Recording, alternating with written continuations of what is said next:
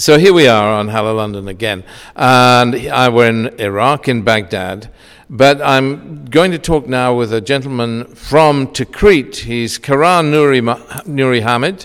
Karan Nuri Hamid is actually from the Department of Political Science in the University of Tikrit. And Karan, we want to just start off by talking about Tikrit. I mean, the city now, Daesh has been conquered, so it's free of Daesh at last, alhamdulillah. But what is the feeling of the Shabab in Tikrit? Are all their aspirations met? Are they happy?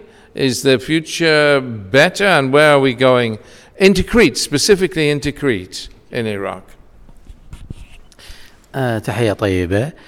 حقيقة مجتمع تكريت حاليا بعد أحداث 2014، بعد أحداث هزيمة داعش، بعد الخراب الذي حصل في تكريت، عانت المحافظة كثير من الأمور، خصوصا يعني حالة الفساد المستشري في داخل المحافظة. حاليا وضع المحافظة لا يزال بين وبين احتمال وجود خلايا نائمة من قبل عصابات داعش، لكن الحمد لله بعد مرور هذه الفترات استطاعت القوات الأمنية أنه تقضي على هذه الخلايا، سواء كانت في جبال حمرين أو في جبال مكحول أو الخلايا النائمة التي كانت موجودة في داخل تكريت. الشباب حاليا متجهون يعني ضمن نطاق معين، عمل معين، أنه مساندة المحافظة، مساندة إمكانيات المحافظة بالتعاون بخدمات مجتمع مدني. توجه الشباب حاليا أيضا هناك توفر دراسات من قبل منظمات رؤية الشباب ما يحدث لمستقبل المحافظة فيما بعد. المحافظة بعد أحداث داعش قد تضررت كثيرا بالمدة التي كانت بها بعد العمليات العسكرية، وأيضا شباب تكريت بكل الأقضية الموجودة في تكريت ساهموا أيضا في تحرير محافظتهم. بالتالي أيضا المساندة لم تقف على قطع التحرير، وإنما أيضا بمساندة قيام مجتمع مدني محافظ يهدف إلى تعزيز قيم السلام بين مختلف الفئات. Thank you, Karan. And the other question, the second question of three I wanted to ask you was about the women in the camps. We have a situation, you have difficulties in these camps, and there are many camps that include women, children, and what are we going to do about these? These are Daesh women, Daesh children, really, with a Daesh ideology. And leaving this alone is a mushkila. We must deal with it, surely.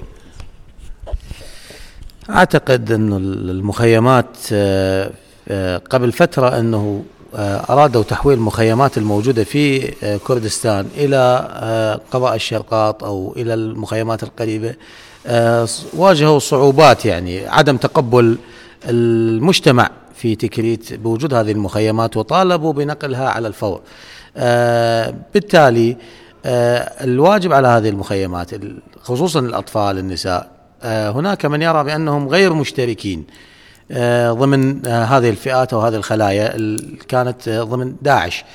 في الحقيقة التوجه يجب أن يكون على إعادة تأهيل هؤلاء النسوة، هؤلاء الأطفال، وإعادتهم إلى التوجيه الصحيح من قبل أنه توجه الحكومة بتوجيههم بإعادة فكرتهم أنه كانوا في مجتمع خاطئ، عاشوا في مجتمع ظالم. أيضا التوجه بأنه إعادة تأهيل يساهم بأنه خلق هذا الفرد الذي حاليا مصيره مجهول إلى إمكانية تحويله إلى شخص يساهم في المجتمع، يعني يواجه التحديات من قبل أنه يساند المجتمع، سواء كان بكلمة أو برأي أو بتصرف معين.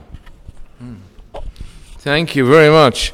A real problem, but God willing it will be dealt with. The issue of Iraq of tomorrow, if we're talking of the perfect Iraq, the dream of Iraq, the Iraq you and I would all like to see, and everybody who loves Iraq would like to see, and the people of Iraq would like to see. How do we get there? What are your priorities? We're looking 5 years down the line, 10 years down the line. And what are your priorities for building a better Iraq? I think أظن أنه المجتمع العراقي يجب أن يبدأ بدعامات أساسية. هو الشباب أساس لكل مجتمع. الشباب هم بذرة المجتمع المستقبلية. مساندة الشباب من خلال إيجاد وظائف لهم، تعزيز القطاعات الحكومية والقطاعات الخاصة، مكافحة الفساد، كل هذه الأشياء تساهم في إيجاد مستقبل واضح للعراق من خلال تعاون اقتصادي مع الدول الخارجية، تعاون ثقافي، فتح كافة المجالات للشباب من أجل تعزيز هذا البلد وتقوية هذا البلد. مستقبل العراق حاليا يعني في الظرف الحالي لا أجزم أنه بعد مرور 5 سنوات 10 سنوات ستحدث هناك تغييرات، لكن التغيير يبدأ بأنه التوجه نحو الشباب بكونهم أساس للمجتمع. بالتالي تعزيز الثقافة، تعزيز التربية، تعزيز التعليم، تساهم كل هذه العوامل تساهم في إيجاد بيئة لمجتمع خالي من العنف، خالي من التوجهات المتطرفة. أنه مستقبل العراق يعني إن شاء الله سيكون بيد شباب واعي ومثقف. Thank you, Kara, very much. Shukran Gazilan. That is really lovely, and bless your heart. And hopefully we'll talk again much, but many, many thanks for that. Thank you.